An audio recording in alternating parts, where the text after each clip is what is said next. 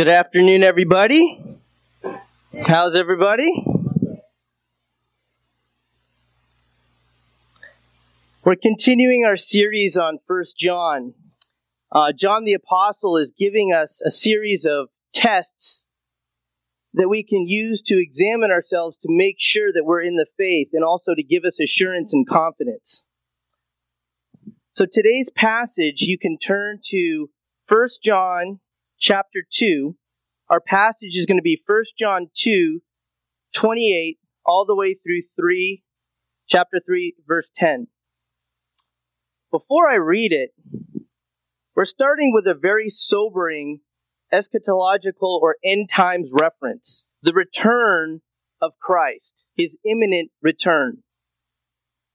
In 1 Thessalonians, it says, "For the Lord will descend from heaven with a shout, with the voice of an archangel, with the trumpet of God, and the dead in Christ will rise first.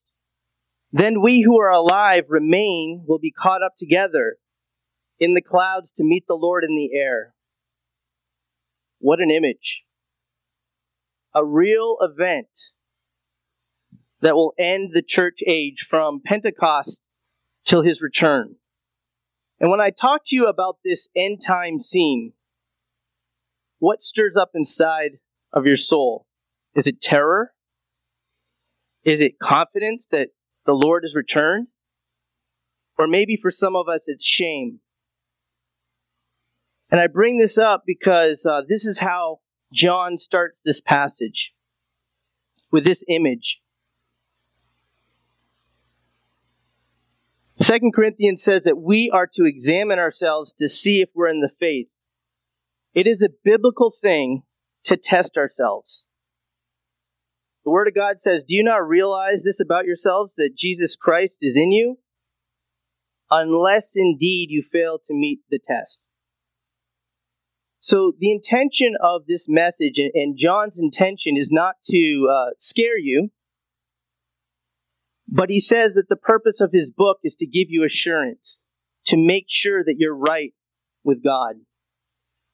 There are four types of audience members here today. There are those of you who are leaders and those of you who are confident, maybe not a leader in title, but you're leading other people. And it's important for you to know these tests that I'm going to share with you today. There's going to be 5 characteristics, because that way you'll know the condition of your flock, the people that God has entrusted to you. What is their spiritual condition? The second category of people are believers who feel a sense of shame. The thought of Christ coming back right now. See, I'd be set, right? Because I'm preaching. But what if I was swearing at the Patriots? I might feel ashamed in that moment. But some of us feel shame because we haven't had a loving God modeled for us before. We're new in the faith. And so today, from the Word of God, I want you to be encouraged that when you're a new creature and a new creation, you're not perfect. There's an ongoing sanctification process. And maybe the Word of God wants to give you comfort to say, "Hey, child, you're on the right path." For others of us who are believers, we might feel shame because we have patterns of sin that is not congruent with our identity in Christ. Because if you're in Christ, yet you choose to live in sin, habitual sin, patterns of sin, you're rebelling against your own nature, and you'll be miserable. A third category is the scariest one. It's those of us who've been conditioned to believe we're Christian. We've hung around church. We know the lingo. But we're like the people Jesus said in the end, they'll say, Lord, Lord, I did this in your name. I did that in your name. I gave in your name. I healed in your name. I cast out demons in your name. And he'll say, "Depart from me, you son or daughter of lawlessness." And so today, as we read these characteristics, I hope it is describing you. And if not, make sure today you get right and you get reconciled with the living God. And the last category is if you're not a believer and you've never claimed to be a believer. We welcome you. We hope you learn from the Word of God. We believe that physical life is through food, but the Word of God is spiritual life. And you've come here because you're thirsty for true spiritual water. So I'm going to read the passage. Would you please stand for the reading of God's Word? 1 John 2:28. And as I read, I would like you to do two things. Number one, I want you to see yourself in this passage. Are you someone who's going to be confident? Or are you someone who's going to feel ashamed? Or has God revealed that you're a child of the devil? Not my words, the Word of God. And the second thing I'd like you to do is to take notice of all the things God has done for you so you can have right relationship with Him.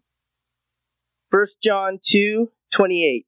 And now, little children, abide in Him, so that when He appears, we may have confidence and not shrink from Him in shame at His coming. If you know that He is righteous, you may be sure that everyone who practices righteousness has been born of Him. Chapter 3. See what kind of love the Father has given to us, that we should be called children of God, and so we are. The reason why the world does not know us is that it did not know Him. Beloved, we are God's children now, and what we will be has not yet appeared, but we will know that when He appears we shall be like Him, because we shall see Him as He is. And everyone who thus hopes in Him purifies himself as He is pure. Verse 4.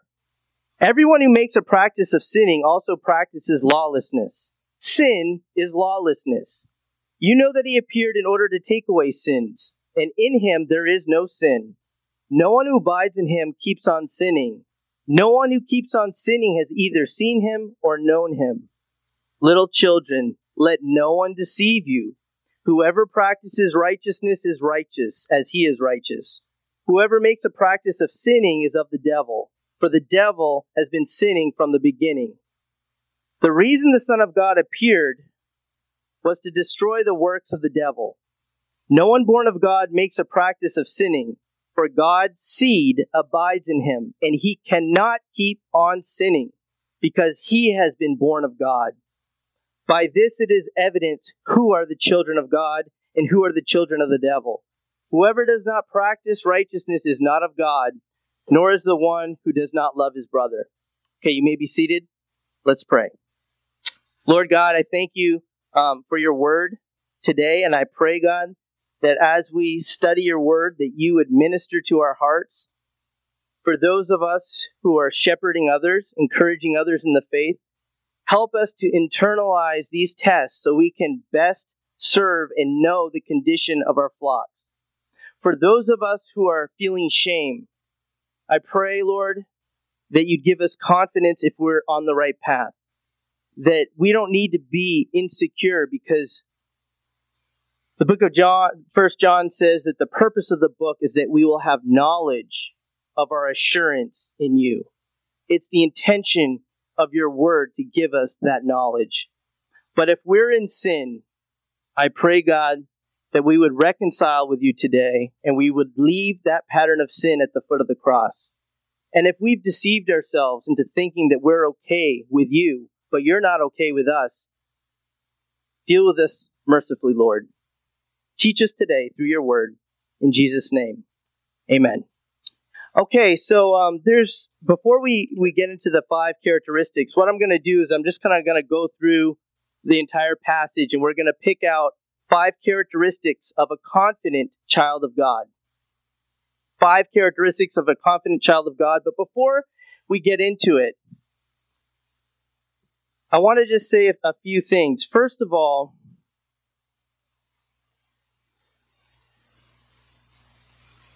John is going to teach us by contrast.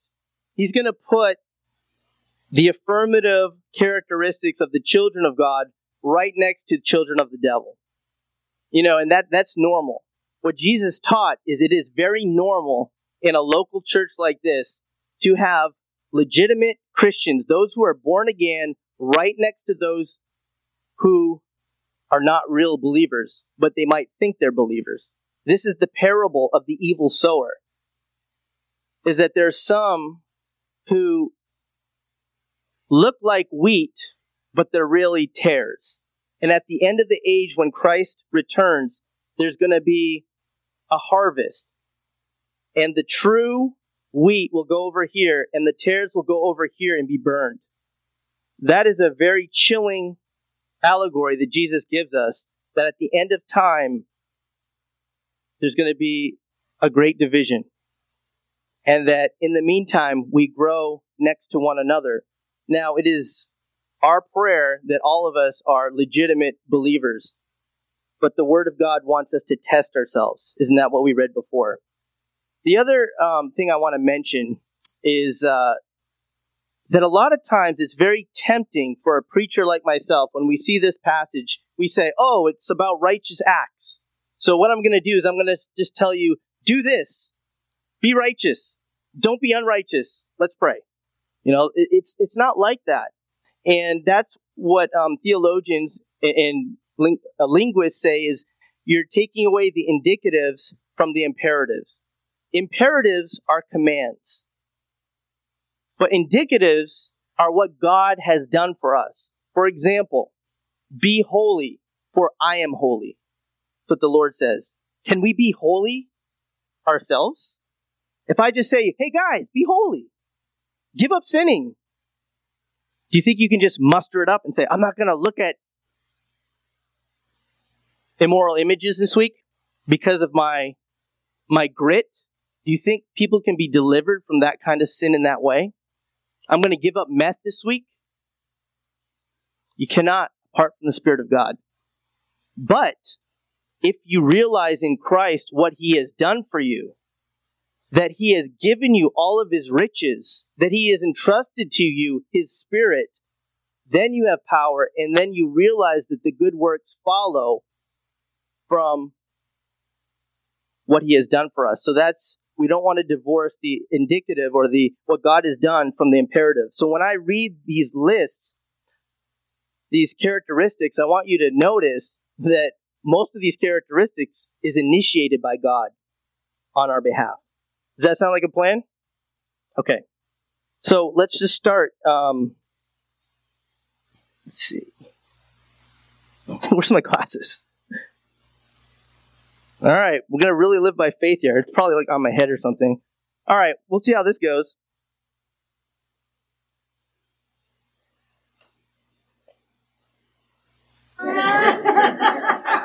Someone's bummed. It's like, I thought we were going to get out early today. Look at 229, okay? If you know, and this is the first characteristic. The first characteristic is that children of God are born of the Spirit. It's not born of the flesh, it's born of the Spirit. Characteristic 1, children of God are born of the Spirit, and confident children of God recognize that they are born of the Spirit. Do you understand I could be a child of God, but I might not be confident? See, I've been born of the Spirit, but I don't recognize I've been born of the Spirit. But if I want to have confidence, I read in the Word of God that, wow, God has done a creative miracle in my life. He has given me a new spirit. So if you look at 2:29, if you know that He is righteous, you may be sure that everyone who practices righteousness has been what? Born of Him. Who's Him? Born of God. God has done it. And if you look at 3:9, no one born of God makes a practice of sinning, for God's seed abides in him, and he cannot keep on sinning. Why not? Because he has been born of God. This is God's miracle. You may remember in John's Gospel, there's an encounter of Nicodemus, who is one of the Sanhedrin that came to Jesus at night. And Jesus gives him a little lesson about the things of God. You see, Nicodemus became a Sanhedrin through how? Through bloodline, through schooling, probably through ritual. And what Jesus is going to teach him is this. He said, unless one is born again, he cannot see the kingdom of God. For that which is born of flesh is flesh, but that which is born of spirit is spirit. The wind blows where it wishes, and you hear its sound, but you do not know where it comes from and where it's going. Why does Jesus use the analogy of wind? That being born of the Spirit, being born again, you've heard that term, being born again, is like the wind. Well, the word in Greek is pneuma, which means spirit. And the things of the Spirit is sometimes mysterious and hard to detect. See, when we go outside and we feel the wind, we could see the leaves blow and we could feel its effects, but we don't see the wind itself. In a similar way, when someone is born of God, we can see the effects, even if we can't quite put our finger on it. Now, you saw Bob up here on the piano? Yeah, give it up for Bob, right? Okay. I taught Bob everything he knows about piano. Bob sent me a text this week, and happy anniversary to David as well, because he was baptized about a year ago. He and Jing and David got baptized on the same day. And, I see with Bob, I see a change in him, even if I can't quite pinpoint. Now, we have an interesting relationship because, Bob's English is a little bit like my Chinese, except my Chinese is much worse. Bob's English is good. And if you ever hear our Bible studies, you'd wonder what in the world's going on. Because somehow I'm teaching and he's teaching, and hopefully it's not heresy. Because there's a lot of different languages happening, and sometimes I see Bob interacting with his non-believing friends, and I see the life of Christ happening in him. And I'll ask myself, I'll say, wait a minute, did I teach Bob the sinner's prayer properly? I can't quite recall, and what's the Chinese word for sinner's prayer and all this stuff? And then I had to just step back and say, look at the evidence. You see what I mean? There's been changes, the way he is in his family, the way he encourages his wife, what his values are. Sometimes I'll ask, is everyone a child of God? Kind of in one of the people in the Bible study who's new will say, yeah, everyone is. And Bob will say, no, not everyone. Only those who believe and have received him. I'm thinking, I don't remember teaching Bob that. How does it happen? It's God's work.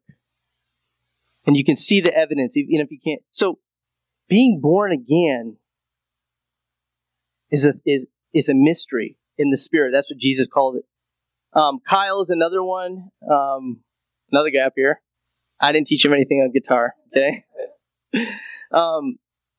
You think about Kyle in the last few years. When he first came to this church on the second day, he was coming, and he gave me permission to share this. He was in a very different place.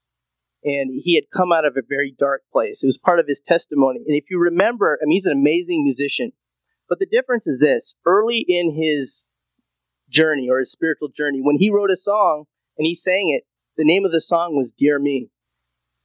It's a beautiful song, but it was just an existential angst and depression and difficulty of going through a rough time apart from God. I hope I get that right. Now, as he creates songs, so many of them just honor the Lord. They're amazing songs. And by the way, being an artist is not about being commercial per se. I'd love for that to happen. But we have some really amazing artists in this church, and Kyle is one of them. But we never had a Bible study. Kyle comes over all the time. We study the Word. I never had a Bible study that said, okay, these songs, forget those songs. Those are worldly songs. Forget the love songs. Now we're going to do worship songs. We never had that conversation. What happened was something happened inside of him. There's evidence. Hey, Mike, I'm going to lead a Bible study with some of my friends, and we're going to practice. Where did that come from? Tell me where it came from. Spirit. The first characteristic of a confident child of God is they're born of the Spirit, and no one can take credit for it except God. Jen's mother, I think some of you might know her story. It's a crazy story. Jen's mother was given up as a baby in Taiwan. She was basically just exploited as a child, tied to poles, had to earn money on the streets by the people that were taking care of her. She was sold into prostitution, and then the rest of her career was living as a madame in escort clubs, high-level escort clubs, high-level police corruption, high-level political corruption, and hey, that's the background. When I met her mom, one of the first visits, she ripped up an entire Bible. It was very traumatic. She goes back to Taiwan. She calls Jen one day. I'm a Christian now. And I was thinking, what angle is she working this time? And then we found out, like, this woman who's uneducated, taught herself 3 languages, survivor, worked her whole life in that industry, in the escort clubs. She said, I read in the Bible that it said that adulterers, drunkards will not enter the kingdom of God. And she quit her job without anything lined up. And God provided other income for her. How can I explain that? Was it an external religious pressure? It's God. God is real. And now we can lead people to Christ. We can have them pray prayers. I might have you raise your hand. You can come up for prayer. You can go in Angel Stadium and go on the grass and have someone pray for you. There's nothing wrong with that. And God works through that. But somehow with that, there's a real legitimate, or there needs to be a birth in the spiritual realm. Amen? So what we see here, the first thing that John has pointed out is that as a test, so we can be confident children of God, is we put our confidence that God has done a creative work and made you born again. And somehow by belief, by receiving, you can become born again. The second characteristic, look at 3:1. And I love this verse. It says, see what kind of love the Father has given to us, that we should be called children of God. And so we are. In a lot of translations, unfortunately not the ESV, there's an exclamation mark. Most of them has and it's like John, who's downloading all this doctrine to us, is saying, wow, you really got to take that in. That God, like, he says in another translation, like, what manner of love is this? How great is the love he has lavished upon us. Behold, what manner of love is this? That God would initiate and call you his child. Did you earn it? Did you do it? Elsewhere in the scriptures, there's an image of adoption. That there's a loving parent that has a desire to love on a child. And what has the child done to earn that love? Hasn't done anything. And so John just like steps back and says, what manner of love is this? And so the second characteristic is that confident children of God recognize they've been adopted by a loving Heavenly Father. Do you recognize that you were adopted by a loving Heavenly Father? Now, for some of us, we all have had imperfect fathers. Some of us had absentee fathers, emotionally or physically absent. So it's very hard for us to picture a loving Father, a loving God. But we have to learn about him. You know, in a marriage relationship, it's not only cognitive. You know, there's an emotional dimension to it. I don't know if you heard about that. But there's an emotional, and you know, some of us theologians, we don't like that part of it. Just show me the doctrine. Just teach me the word. Friends, we got to take that in. We really need to, if you want confidence in your standing in Christ, you really need to meditate and say, oh my goodness, I can't believe that he adopted me, that he loves me, that he initiated, that he made the first move. So the first characteristic is being born of the Spirit. The second characteristic is we were adopted by a Heavenly Father. The third characteristic is in 3:2. Beloved, we are God's children now, and what we will be has not yet appeared. But we will know when he appears, we will be like him, because we shall see him as he is. Confident children of God resemble their Father. See, here's the deal. You resemble someone. You probably resemble your earthly parents, but my kids don't resemble me. I got one. Jeremiah looks like me. The rest don't, okay? But something about genetics, you usually resemble the father. Well, spiritually speaking, you resemble your father. But the question is, who's your father? Who's your spiritual father? If you resemble God, there's a good chance that you've been born again. and that you've been adopted as a child. But if you resemble the other father, the devil, if your lifestyle, the patterns of sin, resemble the devil, the Word of God says, you ought to check that. You ought to check that. You know, let's get positive. We won't get too intense right now, okay? Everyone's getting a little intense. I didn't call you children of the devil, okay? The Word of God says harsh things at times. Okay, I'll give you a fake Michelangelo story. Well, it's a story that I studied, but Alexis, my daughter, said, this sounds like one of those fake stories, but fake or not, I'm using it. The legend is Michelangelo and his little helper. You know, Michelangelo did this amazing sculpture called David, and Michelangelo looks at the big block of marble, and he says, it's beautiful. It is beautiful. And his helper says, what do you mean it's beautiful? It's just a big slab. And Michelangelo said, I forgot that you don't see what I see. And that's what God, how he looks at you, is that God gives you a new name. God gives you a new identity. He created you. You didn't create you. You might think you know what you are.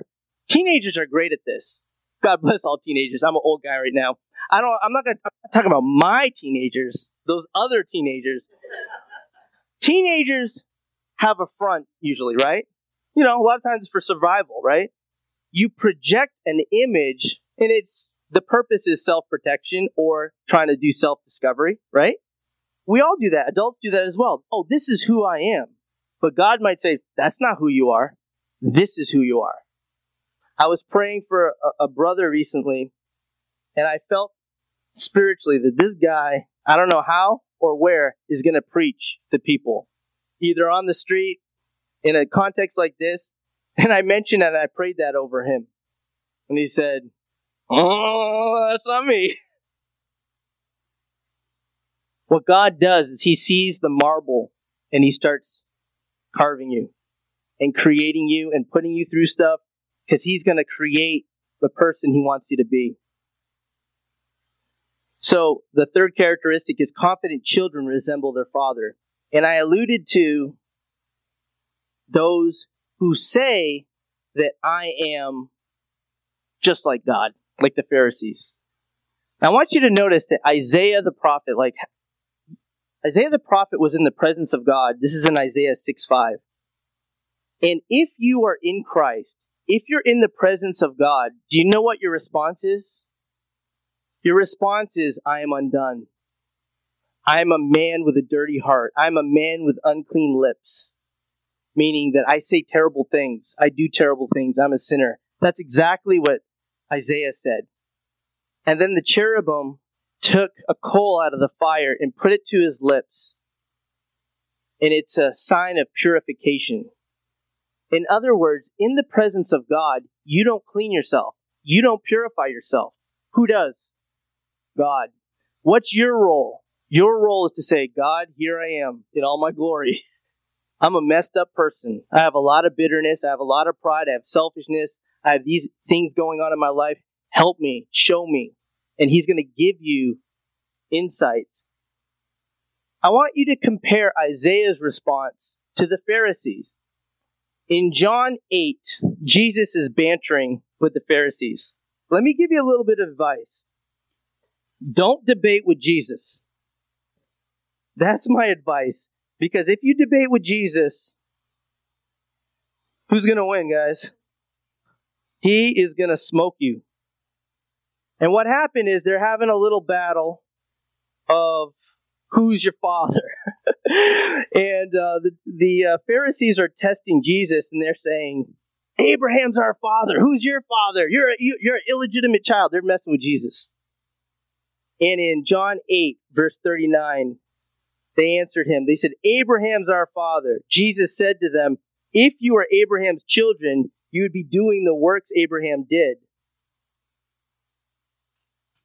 Skipping ahead, he says, in verse 44, you are of your father, the devil, and your will is to do your father's desires. He was a murderer from the beginning and does not stand in the truth because there's no truth in him. When he lies, he speaks out of his own character. This is chilling because the Pharisees, they knew the word. They knew the Bible, but they didn't live it out. They thought they were okay. And for some of us, we might proclaim, oh yeah, I'm saved. I asked Christ into my heart. I said a prayer. I raised my hand. And again, not denigrating that. Only God knows what went on. But what's of the flesh is of the flesh, and what is of the Spirit is of the Spirit. That leads us to characteristic number 4. And this is verse 3. 3:3. Everyone who thus hopes in him purifies himself as he is pure. Everyone who hopes in him purifies himself as he is pure. See, when Isaiah was in the presence of God, he confessed his sins. When the Pharisees were in the presence of God, they justified themselves. How do we purify ourselves, people? If we have sin in our hearts, how do we get free? This scripture says we do what? Hope in him. Thus, everyone who thus hopes in him purifies himself as he is pure. See, if we're with God, he's pure. If we hang around with him, we will naturally become more pure. If you think about the story of the prodigal son, you know the story. The prodigal son asks his father for an inheritance. The father represents God. And he goes and he lives this crazy, sinful living for a while. He spends all of his money. He doesn't go broke on the first day. He kind of lives it up. He has his fun. And he finds himself in another country living in pig slop with the pigs. And then he comes to his senses. And what does he do? He says, I'm going to go explain myself to God. I'm going to go explain myself to the Father. No. He put his hope in the character of his Father. You know what I mean? Like, he's in sin. He's in the pig slop, but he's not a pig. He's a son. And he realizes the only thing I can do is put myself at the mercy of my Father. Because my Father, he might just allow me to live like a slave or like a servant. And he goes there. And what's the Father doing? Is he standing here like this saying, you good for nothing. Get out of here. Remember, you didn't want to be here. Get out of here. You're dead to me. Is that how God does it? No, he says, he's there waiting, embraces, puts a ring on his finger, kill the fatted calf. My son has returned. That's your God. Who cleaned him up? Who got him out of the pig slop stuff? Who gave him a new robe? God did. Some of you might be playing around in pig slop. And if you're his son, that's not what God has for you. Don't try to clean yourself up. It's not going to come out. You need a new robe. And the only one that can provide it for you is the living God. You just need to recognize him for who he is and then return back to him. The 5th characteristic. Okay, now we're going to get into behavior. How is it? I want you to notice something about this passage. This passage is not saying, make sure you practice righteous deeds. That's not what the point is of this passage. And it's not saying, don't be lawless, even though it's talking about it. What it's saying is this. If you see in yourself or you see in another person a pattern of righteousness, there's a good chance that person, I'm saying good chance. John is more black and white. That person is righteous before God, or that person is a child of the devil. This is given in the Word of God as a sign. So don't fool yourselves. If you're living like a renegade against God, but you come to church every week and you say some Christian words and like, come here. Come to God. The point is not condemnation. The point is just be real. Look at verse 7. And John he's an old guy at this point. He's seen it all. He was there from the beginning. He was an apostle. He was there when Jesus was on the cross. He took care of Jesus' mother. He was there at Pentecost. He planted churches. He's seen it all.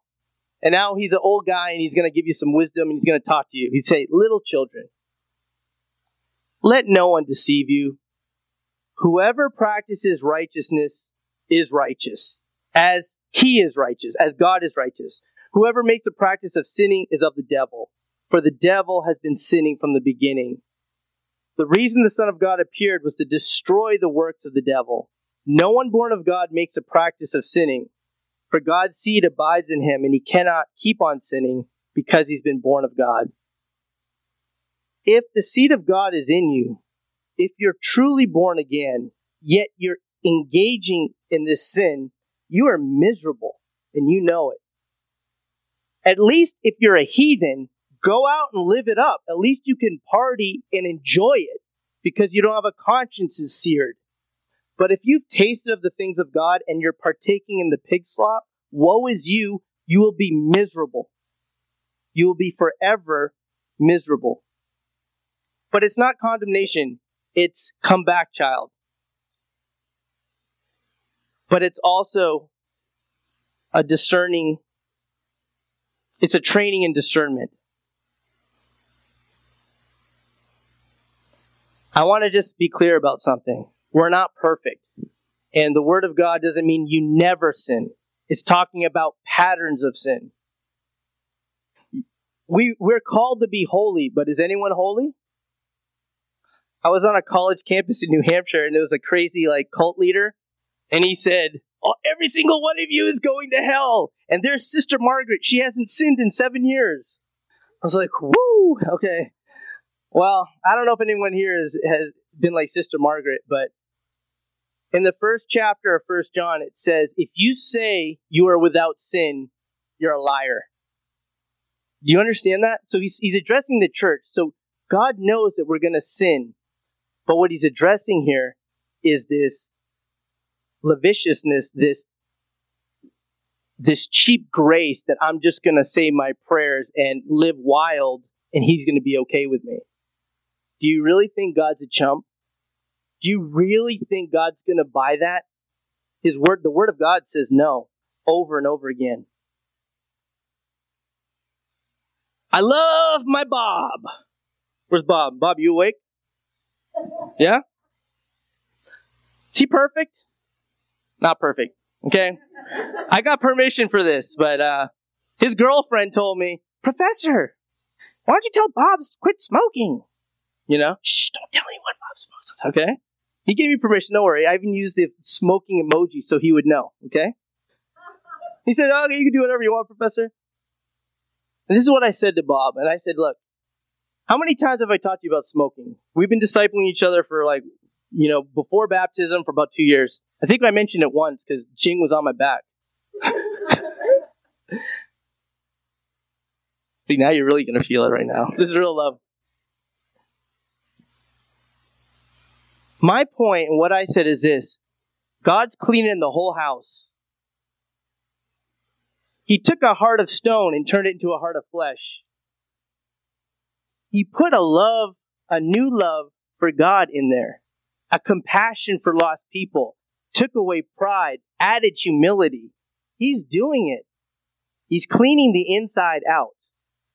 The smoking's going to come. Like I said this morning, 20 years from now, if you're still smoking, but that kind of change, and we got to be careful. We're not like the Pharisees. Don't do this. Don't do that. You know what I'm saying?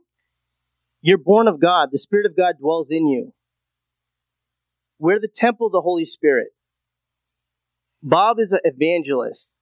He's going to be more of a leader. He's going to be there for his wife and his children. And let the power of God clean the temple. Bring the conviction. But everyone's path is different. I've had friends that just gave up meth like that in a miraculous way. I've had friends that got saved and God just They used to have like a sailor's mouth swearing, and then God just changed it. For others, it's just like a process. You know? It's different for different people. Okay, so I'm not talking about condemnation, but there has to be an overall recognizable pattern of righteousness. Because finally, look at 10. By this it is evident. Everyone say evident. Who wrote that? I wrote that? God wrote that.